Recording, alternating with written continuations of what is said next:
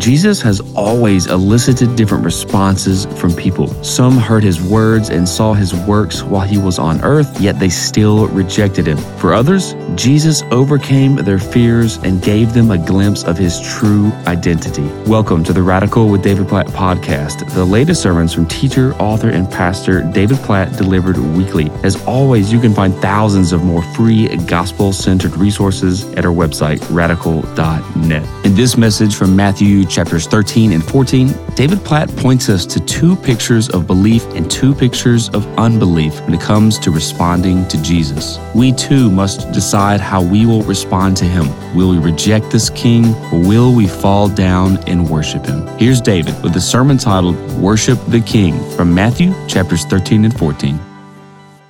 If you have his word, and I hope you do, then I invite you to find Matthew chapter 14. Actually open to the very end of Matthew chapter 13. We're going to start in verse 53, where we left off last week. And I simply want to connect the dots between what we were just doing in singing in worship with this text that we're going to look at today. One main truth that just leaps off the pages of Matthew 14 today. It's not in your notes, but it is the overarching truth that I want to show us. I want to connect the dots, show us how our worship of Christ is directly related to our belief in Christ. It seems pretty basic, but follow with me here. Our worship of Christ is a reflection of our belief in Christ. What we believe about Jesus determines everything about how we worship Jesus. Maybe another way to say it, what we think about Jesus determines how we sing to Jesus. So belief and worship go together. Belief fuels worship. Sinclair Ferguson put it this way. He said, "It is God who gives us the spirit of worship, and it is what we know of God that produces this spirit of worship."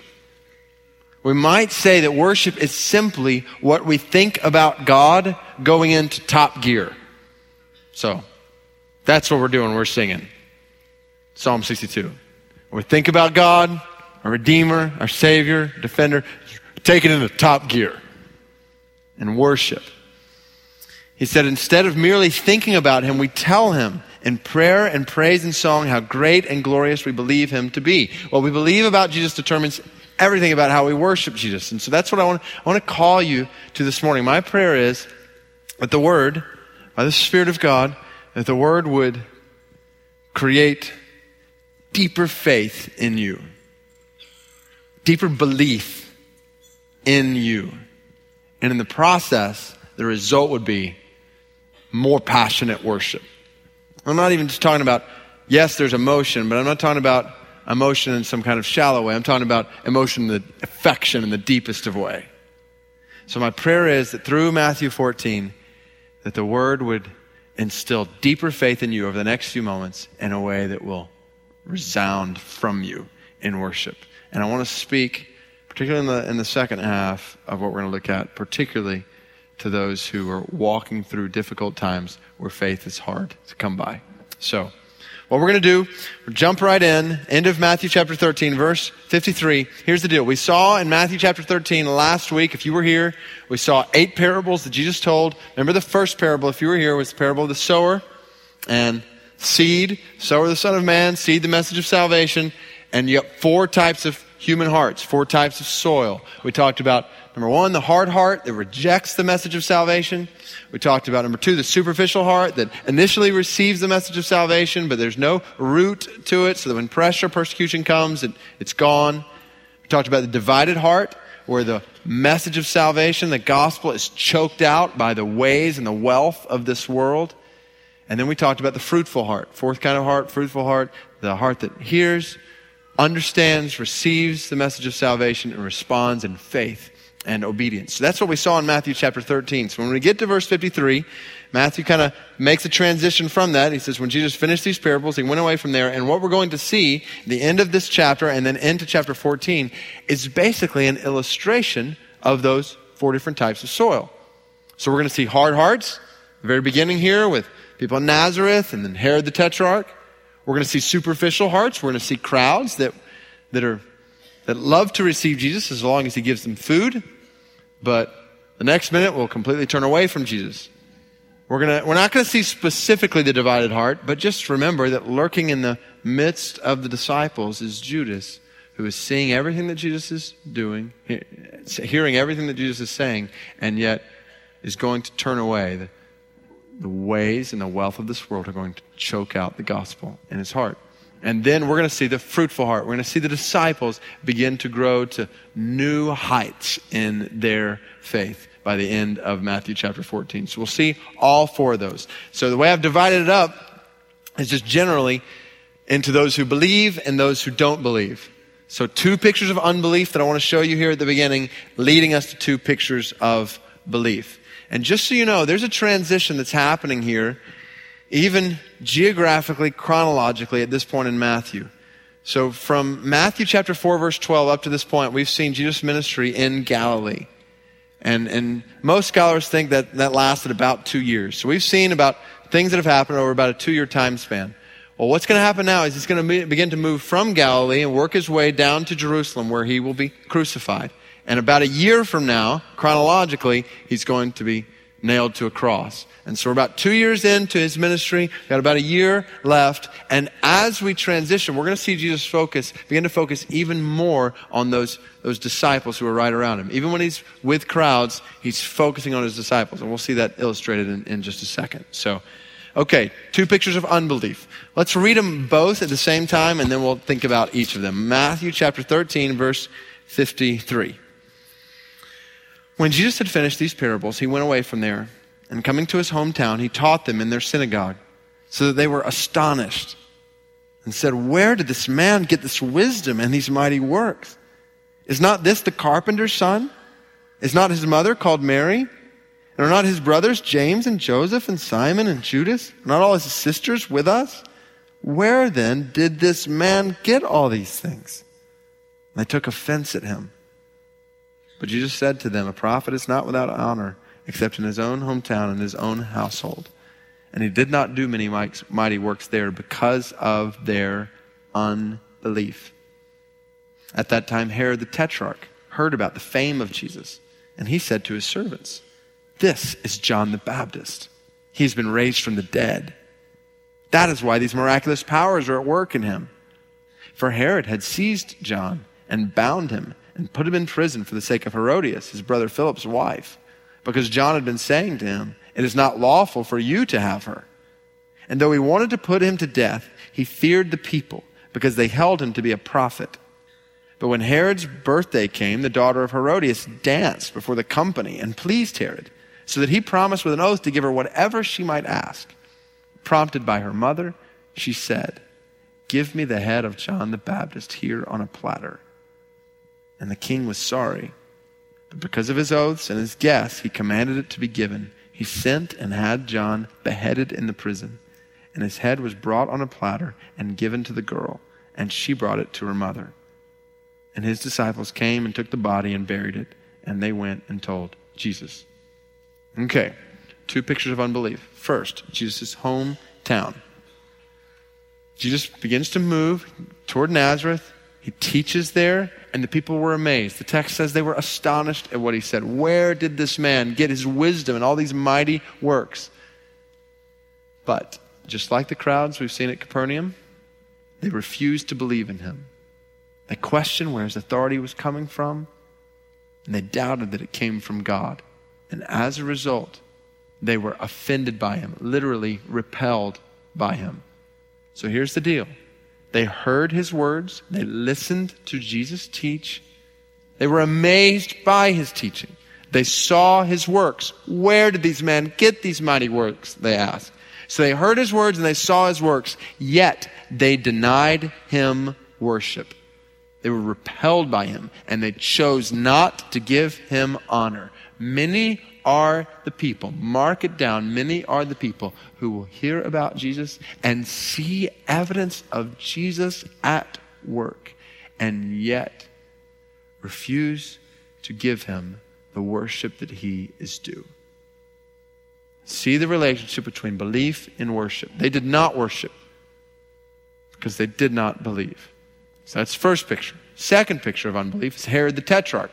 And this guy's story is like a twisted soap opera. And I say that not because I have experience with soap operas or watched soap operas or would know what a soap opera even looks like. But I say that because I've got a feeling that most soap operas are probably pretty twisted, and this one just takes the cake above and beyond any that we might have today. So follow this family tree with me. If you think you have a crooked family tree, prepare yourself to be encouraged this morning by comparison. Okay, so here's the deal. You got to follow the details with me here. You got Herod Antipas. Here he's called Herod the Tetrarch. And Tetrarch basically means he was like a prince or a governor over a certain region. So he's not ultimately king at this point. Even when verse 9 says the king said this, the king said, even though the king was sorry, that basically is just referring to his rule and his reign over this particular region. So you got Herod Antipas, the Tetrarch, who's ruler here. And he was married to the daughter of an Arabian king. This whole marriage had been set up in a political military alliance. And so you've got Herod Antipas and his Arabian wife. Okay?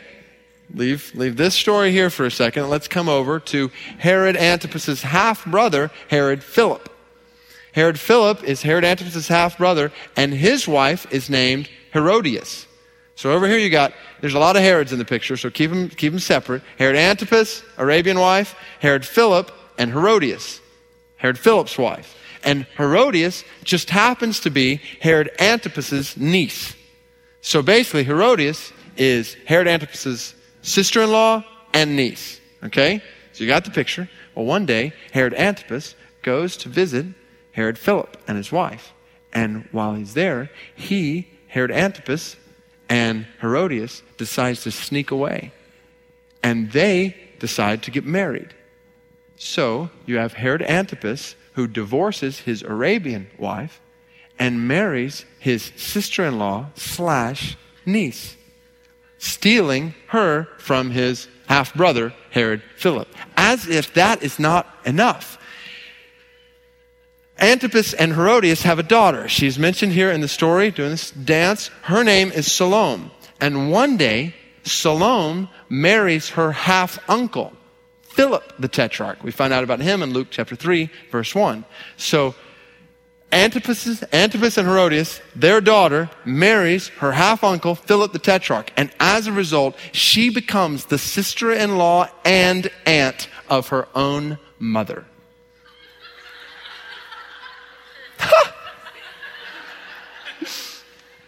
Her mom is her sister-in-law and aunt at the same time. So you got that?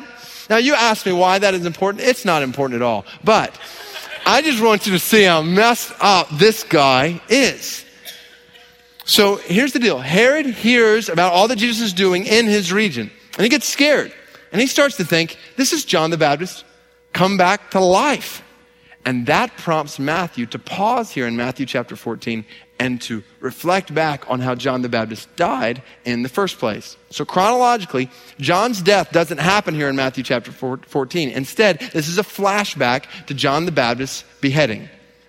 To the day when Salome, Herod Antipas' daughter, did a seductive dance before what was likely her drunk father and her friends, and he offered her whatever she wanted in return. And Herodias, Salome's mother, said, ask him for John the Baptist's head on a platter. Because John, obviously at great risk to his own life, had stood up in opposition to what Herod was doing in this whole marriage to Herodias. Now, Herod had John imprisoned, but because of the respect that people had for him, and we actually find out in other points that Herod had respect for John the Baptist. But Herodias had none, and she wanted him gone. He was a threat to her marriage. You can't help but to think, we've talked about how there's all kinds of parallels between the prophet Elijah and the prophet John the Baptist. John the Baptist even referred to as Elijah here in the book of Matthew. We've seen that. All kinds of parallels. You can't help but to think back to Elijah standing up, confronting sin with King Ahab and his wife, wicked Queen Jezebel. So there's a reflection here all over, and both with Elijah and John the Baptist, we're seeing examples of men, prophets, who stood at great risk, confronted sin in the context and culture in which they lived, and paid a heavy price for it. And I think that's an important side note. It's worth mentioning. The reality is, as long as you or I or we speak truth and call out sin for what it is in this world, it will be costly. So do not be surprised when you or I or we together speak truth or call out sin for what it is in this country or in this culture and find that it is costly in the end. Don't be surprised. We have brothers and sisters around the world who are doing that daily at the risk of their lives and experiencing similar fates to what John the Baptist experienced here. But the testimony of John the Baptist shows us that it is worth it. One writer said, it cost John his head, but it is better to have a head like John the Baptist and lose it than to have an ordinary head and keep it. So this was a flashback to John the Baptist's beheading. It's also, though, a foreshadowing of Jesus' crucifixion. So part of what Matthew's doing here is he's linking John the Baptist and Jesus together, particularly under Herod. Because Herod had charge over the region where John the Baptist was preaching, and his leadership or lack of leadership led to John's beheading. You fast forward to Jesus' trial, what you'll find in Luke chapter 23 is that Pilate sends Jesus to the same Herod. And there, Herod the Tetrarch plays a very similar passive role that then sets the stage for Jesus' death. So Herod's unbelief led to both the beheading of John the Baptist and eventually the crucifixion of Christ. Two pictures of unbelief that now set the stage for a dramatic contrast in the rest of Matthew chapter 14. Two pictures of belief. And the shift here is right to the disciples and Jesus' relationship with them. So let's read two stories of faith. First, faith in the face of need. Verse 13. Now when Jesus heard this, he withdrew from there in a boat to a desolate place by himself. But when the crowds heard it, they followed him on foot from the towns. When he went ashore, he saw a great crowd, and he had compassion on them and healed their sick. Now when it was evening, the disciples came to him and said, this is a desolate place, and the day is now over. Send the crowds away to go into the villages and buy food for themselves. But Jesus said, they need not go away. You give them something to eat. They said to him, we have only 5 loaves here and 2 fish. And he said, bring them here to me. Then he ordered the crowds to sit down in the grass. And taking the 5 loaves and the 2 fish, he looked up to heaven and said a blessing. Then he broke the loaves and gave them to the disciples, and the disciples gave them to the crowds. And they all ate and were satisfied. And they took up 12 baskets full of the broken pieces left over. And those who ate were about 5,000 men, besides women and children. Now, you may not know that this is the only miracle of Jesus that is recorded in all 4 Gospels, Matthew, Mark, Luke, and John. And it's interesting, when you look at the different accounts in those 4 different Gospels, you'll see Gospel writers telling this same story from different angles to emphasize different things. I'll mention John a couple of times because there's a clear emphasis in John that it's here in Matthew chapter 14, but it's not as prominent. Part of the angle that Matthew is giving us here in Matthew chapter 14 is the effect of this miracle specifically on the disciples and their faith. And so I want you to put yourself in the shoes of these disciples, seeing this happen, and I want you to see how their belief is going to new depths or new heights, however you want to put it, as a result of watching this take place. First, see how they are learning to reflect his compassion. So Jesus withdrew into a boat for some rest. You can almost picture him just weary and tired from all the crowds, all the opposition, all the healing. He's got a few minutes on the boat, but then Once they get to the other side, the crowds have caught up with him. And you have all these crowds again coming to him. Heal us, heal us. 5,000 plus people, large crowds coming to see him. Now what you don't see is Jesus looking at the crowds and saying, would you please go home? I'm tired. But certainly he had a right to say. Instead, what we see here is exactly what we saw in Matthew 9, 35 through 38. Verse 14, when he went ashore, he saw a great crowd and he had compassion on them and he healed their sick. See the compassion of Christ, even for superficial crowds who one day are going to receive bread from him and the next day are going to be completely rejecting him, eventually crucifying him. And yet he had compassion for them. We see the same thing. Go ahead and jump to the end of the chapter. Go ahead and see this, verse 34, 35, and 36. After the next story we're about to read, when they crossed over the sea, they came to land at Gennesaret. And when the men of that place recognized him, they sent around to all that region and brought to him all who were sick and implored him that they might only touch the fringe of his garment. And as many as touched it were made well. So see, amid the crowds, the disciples learning as their faith in Jesus grows to reflect his compassion. Now that comes especially to bear on the fact that these crowds need food. And so they come to him and say, let's tell them to go home. If anything, now that it's turning into night, sun is setting, people hungry, this is the perfect out. Just tell them they need to go home and get some food. Instead, Jesus, out of compassion, says, you feed them, which leads to the second area where they are learning. One, reflect his compassion. Now, second, they're learning to rely on his resources. So you got 5,000 plus people who are in need of food. And they come to Jesus saying, we don't have enough food to feed them. Now, I want you to think about the irony of that statement, particularly in light of what we're about to read. 5,000 plus people in need of food.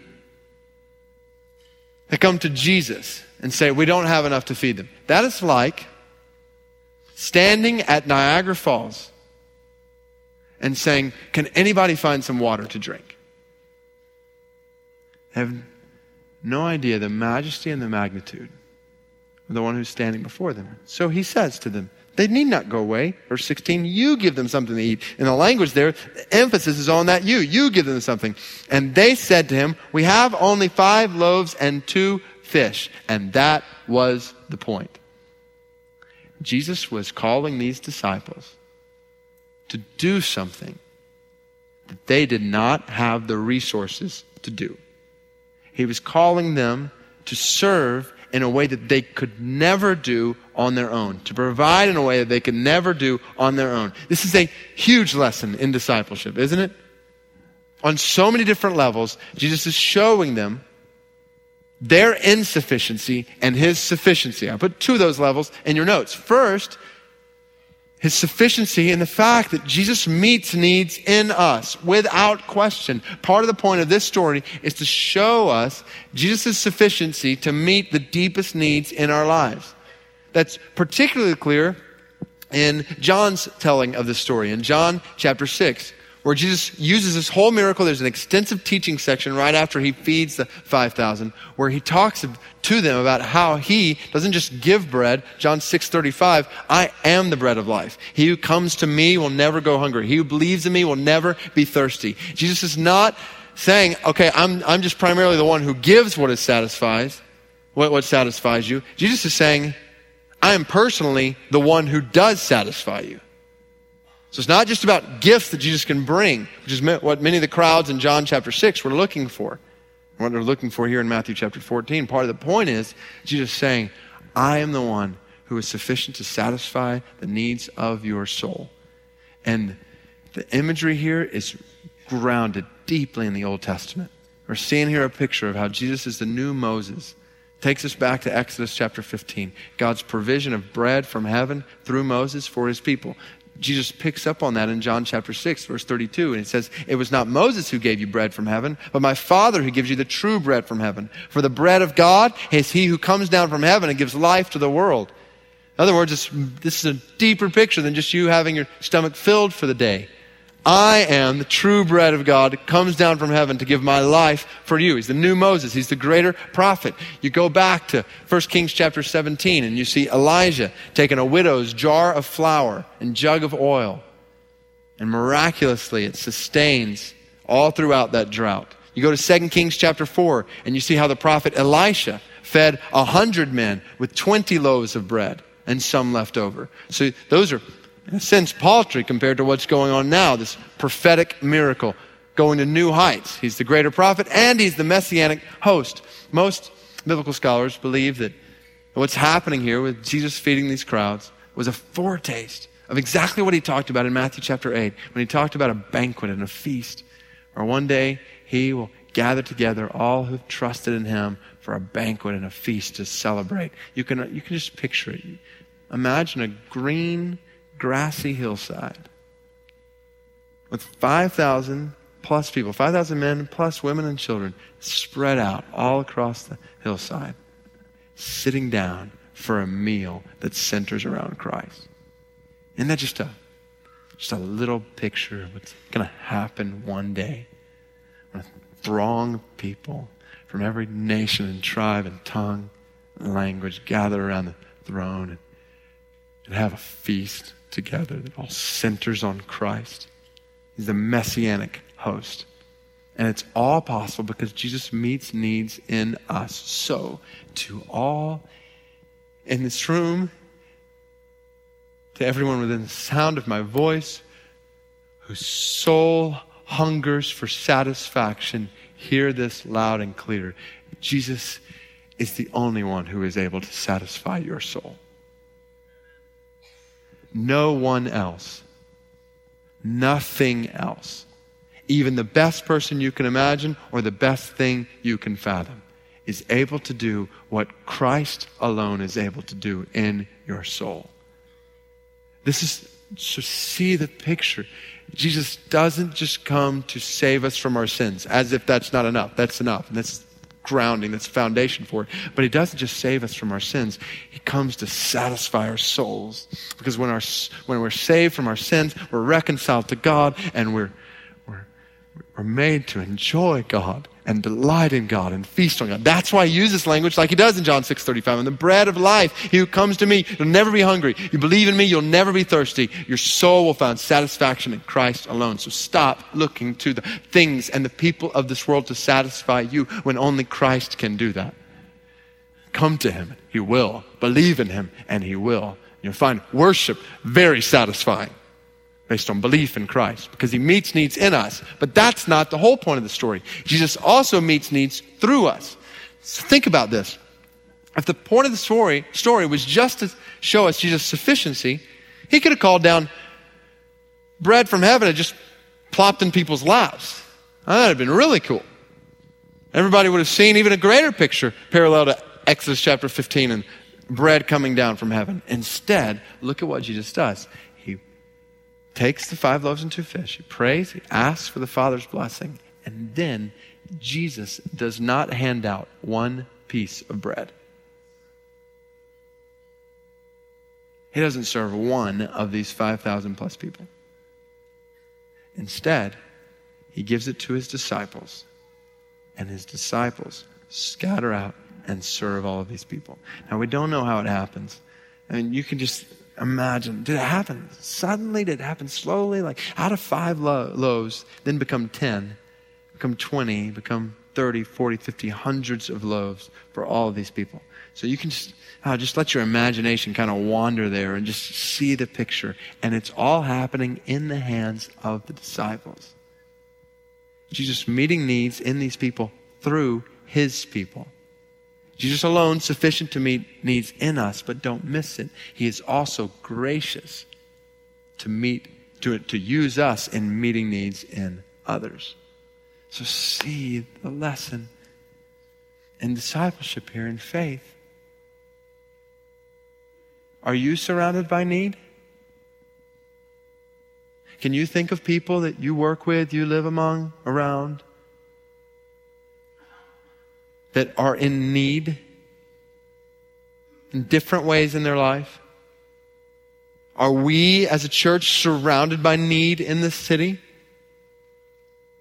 in a world of urgent spiritual and physical need all around us?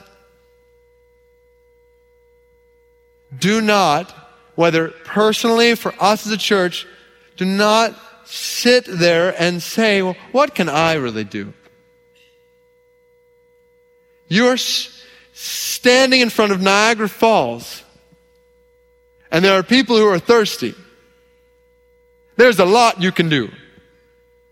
Precisely because it's not dependent on your resources, but it's dependent on His resources.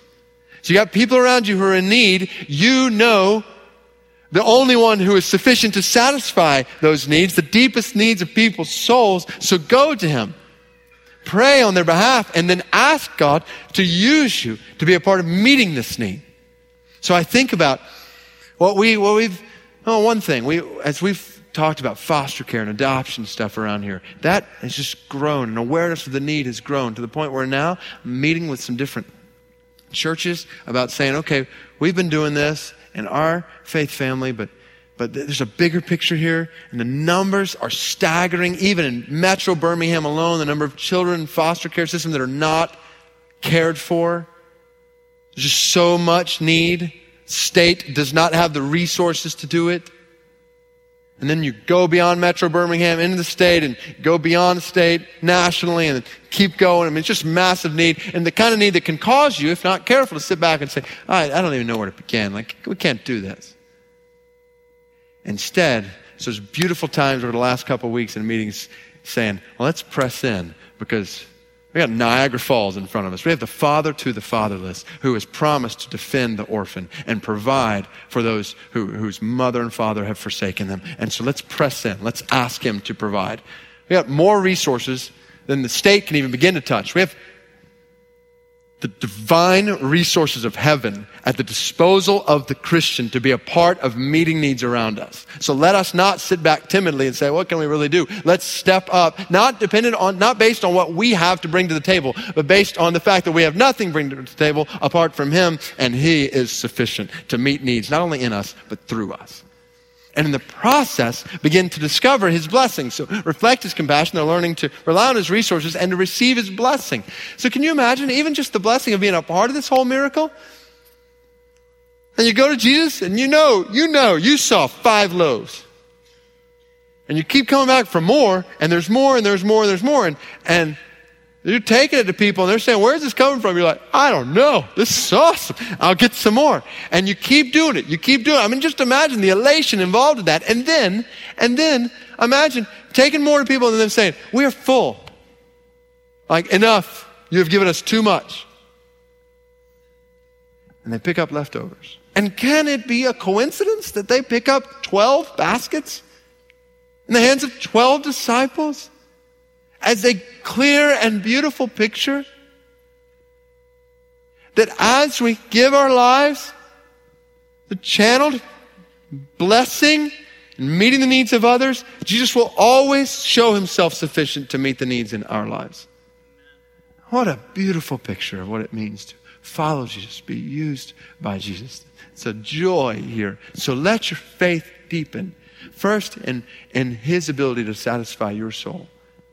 And let your faith deepen in His ability to use you to bring satisfaction in other souls.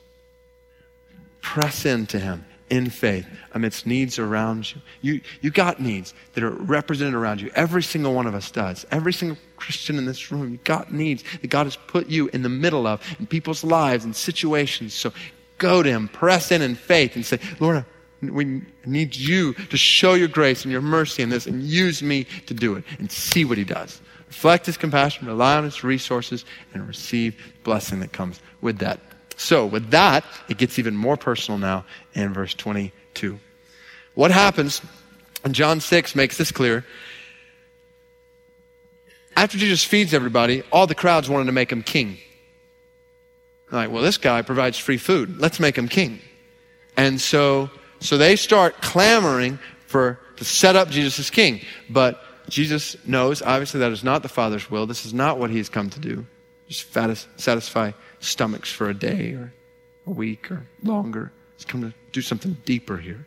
And so now he and his disciples need to get away from the crowds. And so verse 22 says, immediately he made the disciples get into the boat and go before him to the other side while he dismissed the crowds. And after he had dismissed the crowds, he went up on the mountain by himself to pray. When evening came, he was there alone. But the boat by this time was a long way from the land, beaten by the waves, for the wind was against them.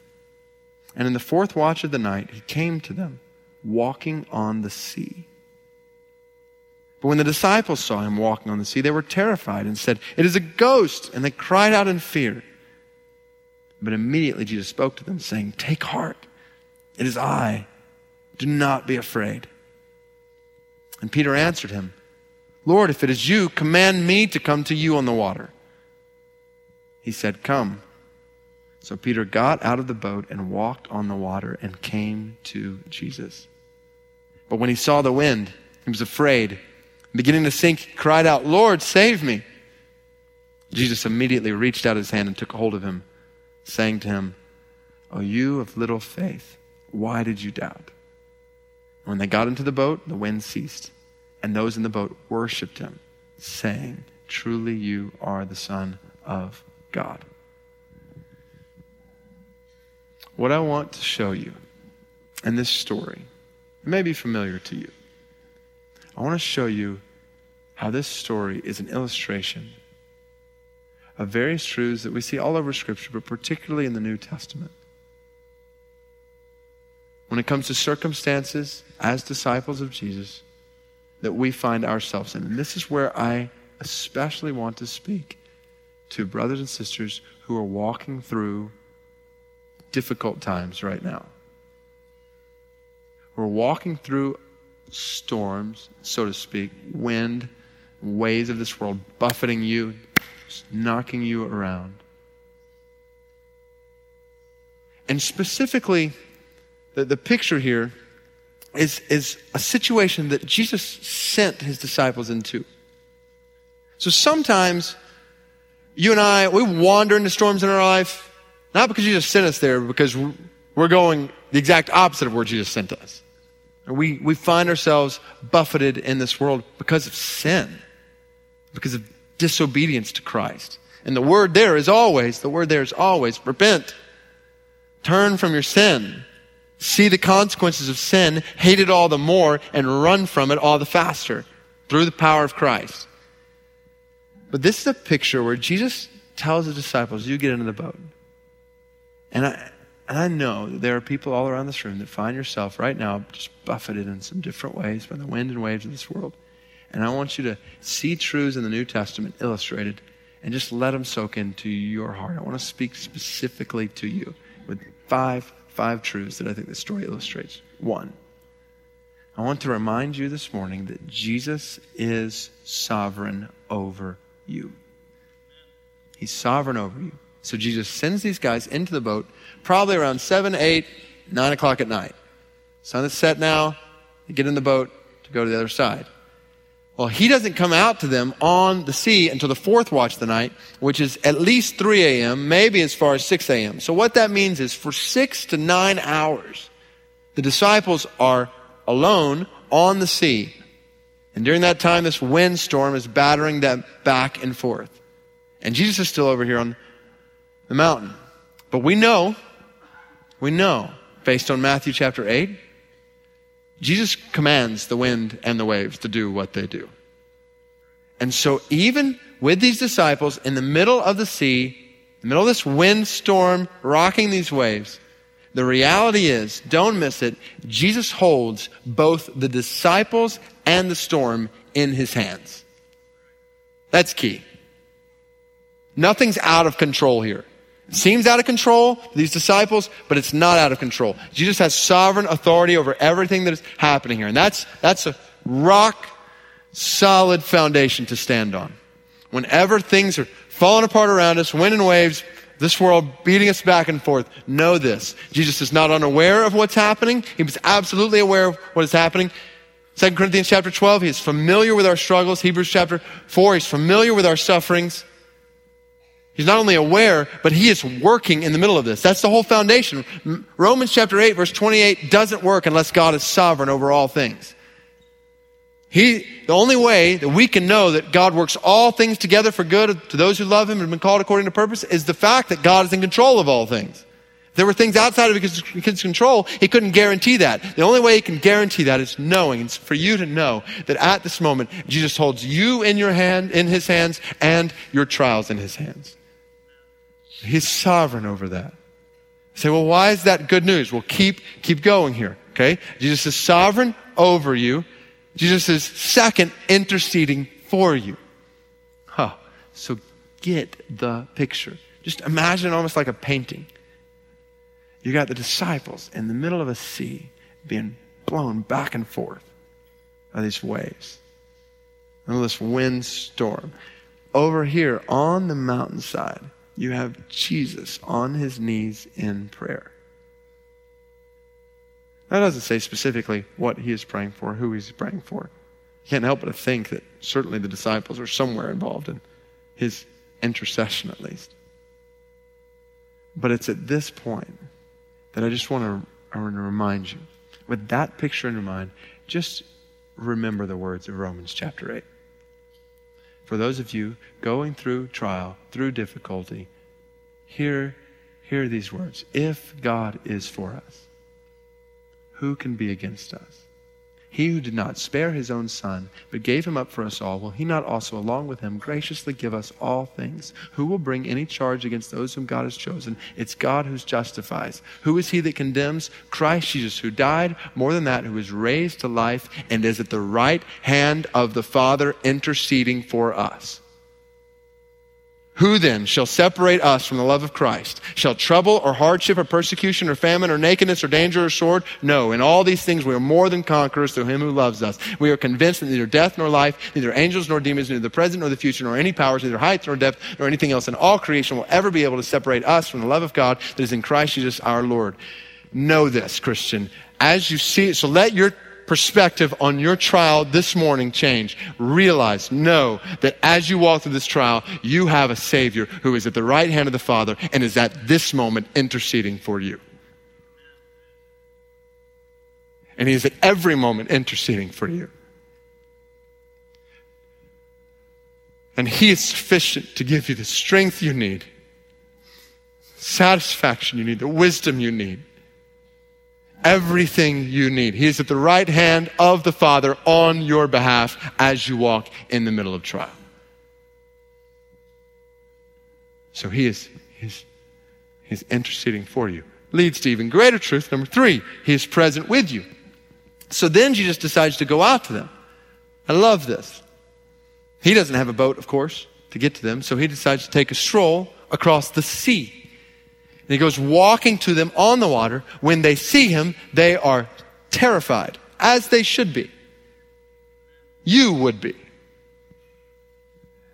They say, it's a ghost. And he looks at them and he says, take heart, don't be afraid. It is I. And the language he uses there reminds us immediately all the way back to Exodus chapter 3, when God revealed himself to his people in the middle of suffering to Moses, and he said, my name is the I am. That's the same language that's being used here. It's I. I'm the one who is with you. So see this. Jesus not only stills storms, which we're going to see in just a second. Wind's going to die down. We've seen that already in Matthew chapter 8. But Jesus not only stills storms, but he also uses storms as a pathway to greater revelation of himself in our lives. These disciples could not have experienced what they experienced at that moment when they see Jesus walking on water, looking at them and saying, take heart, don't be afraid, it is I. Talking about deeper revelation of Christ, deeper understanding of Christ that would not have happened if they were sitting on the side of the sea just talking. It only happened in the middle of being buffeted by wind and waves. And there is no question that it is when the trials and the temptations that we walk through in our lives that the revelation of God becomes all the clearer and deeper. We say every single Sunday when we're preparing to leave, I will be with you always to the end of the age. That truth, his presence, is most precious in the midst of pressure of life. Knowing that you are not alone. So I want you to know, brother or sister, you are not alone. Jesus is sovereign over you, interceding for you, and he is with you. Leading to, fourth, Jesus' strength in you. So Peter decides he wants to be with Jesus. And the translation here is less, okay, if it's you, come to me. Instead, it's, since it's you, command me to come to you. Peter knows Jesus has authority and power that if he commands, Peter can then join him on the water. So what a picture, knowing that amidst trial, you don't have strength, but Jesus does. And as you trust in him, you will experience his strength in you. As you trust in him, you'll experience his strength in you. Now, the key to that whole phrase is as you trust in him. As you look to him. Because Peter, obviously in verse 30, begins to fall. When he saw the what? He saw the wind. When he stopped looking to Jesus and he looked to wind, looked to the circumstances around him, that's when he began to fall. Lord, save me. Jesus reaches down his hand and says, are you of little faith? Why did you doubt? Now, this is where I want to give you a bit of pastoral caution when it comes to faith. Because if we're not careful, we will read this story and hear this statement from Jesus to Peter about little faith and we'll miss the point. We'll begin to think, okay, then I just need to muster up more faith. That's the point. People say, well, if I have enough faith, then I'll be healed of this disease. People say, if I have enough faith, then this will all end. But that is not the point. That kind of thinking skews faith and makes it entirely dependent on what we can manufacture or muster up. But what I want you to see is that what matters most is not the measure of your faith.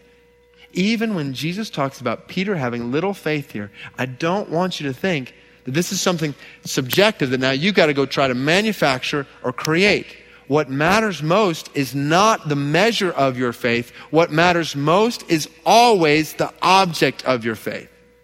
And that's the point that Jesus is making clear to Peter. Why did Jesus call Peter's faith little? Because Peter took his eyes off of Jesus, put it on the wind. And that's when it began to sink. When the object of his faith changed. When he turned from Christ to the effects of the wind and just waves crashing around him. So the reality is your faith is only strong when the object of your faith is strong.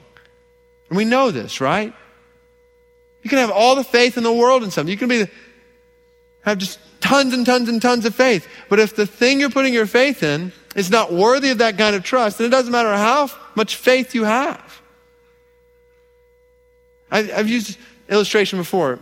When I was living in New Orleans, and I'd messed up my schedule, and I'd planned to preach in northern Mississippi on Friday night, then teach in New Orleans on Saturday morning, all day, and then be back and preach in northern Mississippi on Saturday night. And there was no way I could do it driving.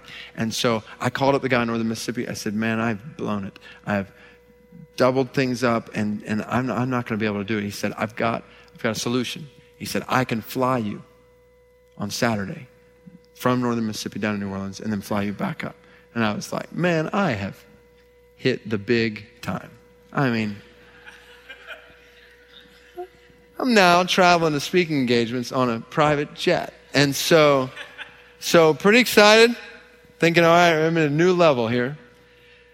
So I drive up to northern Mississippi that night, and there's a whole story there about how Jim Shaddix, my mentor, was also involved in this picture, and he needed to fly back as well. So what happened is, preached Friday night, and about 4 o'clock in the morning on Saturday morning, I go to what I suppose is the airport, more like a field.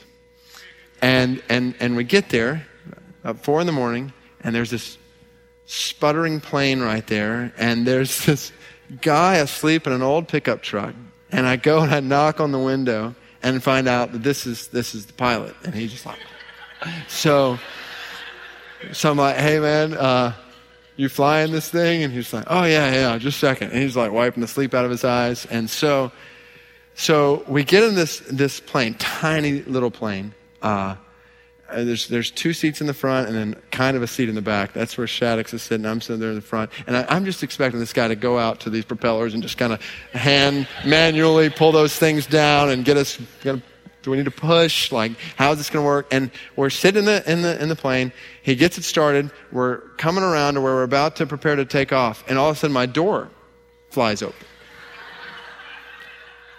And the pilot looks at me and is like, is that your door? I said, yeah, it's my door. It's open. He said, oh, I forgot to lock it. It's like, okay. So he gets out and he goes around to lock it. I turn around and I see Shaddix. His eyes are this big. And I'm thinking, like, bro, that was my door. Like, what if that happened 10,000 feet from now? Like, that's not good. Forgot to lock it. So we take off, and as we're taking off, that's when it hits me. I can have all the faith in the world that this plane is going to get me to New Orleans. But when the right wing falls off, it doesn't matter how much faith you've got at that point, this thing's going down. Right? Not measure of your faith that's most important at that point, object of your faith, most important. So see this in the middle of your trial.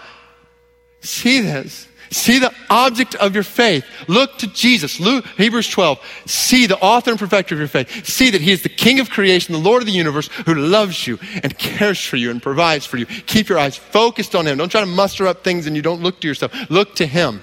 As long as your circumstances or as long as your eyes are on the circumstances around you, the things that you can, okay, how can I fix this? Do this, do this, do this. As long as you're looking to that for your faith, then your faith will go up and down, up and down, up and down. You fix your eyes on Christ, then your faith will be constant because he is constant. He is constantly faithful. He is constantly good. He is always glorious. And he will work all these things together for good. So keep your eyes on him. Consider him, Hebrews 12:4. Who endured such opposition, and so you will not grow weary or brokenhearted. Fix your eyes on Jesus, object of your faith. So he is.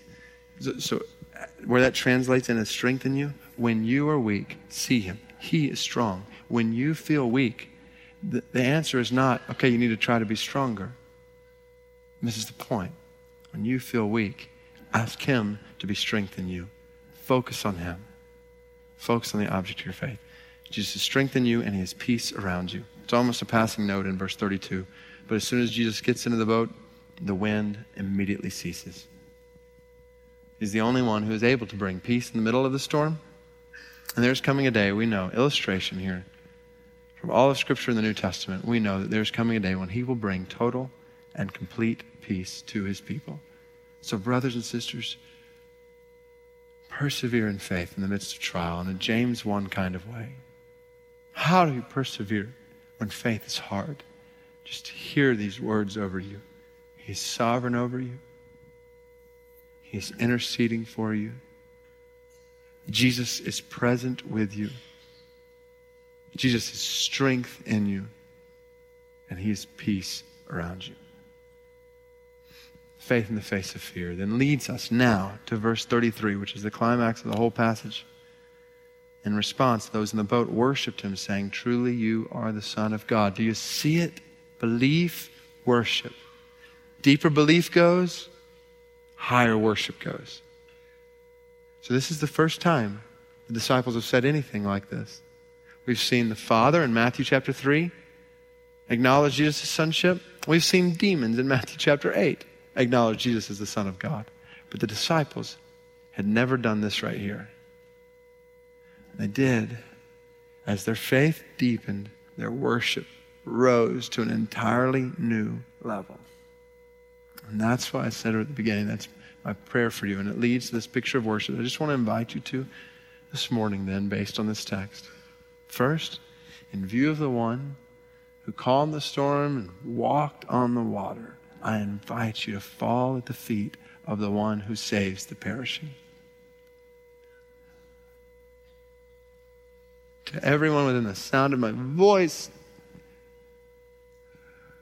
do not bank your life on the circumstances and the stuff, the people and the things of this world. There's all are dead ends. Look to Christ. He alone is able to save you from your sins.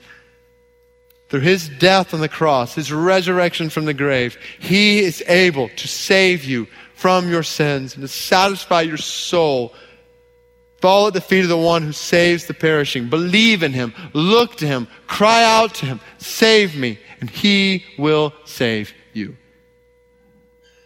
And then, to all who trust in him for his salvation, I invite you then to feast at the table with the one who satisfies the hungry. But thanks for joining us today on Radical with David Platt. As you may know, Radical exists to serve the church in accomplishing the mission of Christ by mobilizing churches to take the gospel to unreached peoples scattered across the globe. We carry out that mission in a variety of ways by providing thousands of free resources in multiple languages at radical.net, through catalytic events like Secret Church, through training and equipping opportunities like the all-new Radical Gap Year, and by connecting biblically faithful and practically effective efforts among the unreached with the gospel resources they need. And we simply cannot do this without you. So as the year ends, we invite you to help us take the good news of the gospel where it's never been. If you would, consider giving to Radical today. Your year-end giving in 2019 will help make Jesus known where he is not yet known in 2020. Thanks again for joining us. That's all for today's episode. I'm your host, Thomas Bowen, and until next time, join us at radical.net.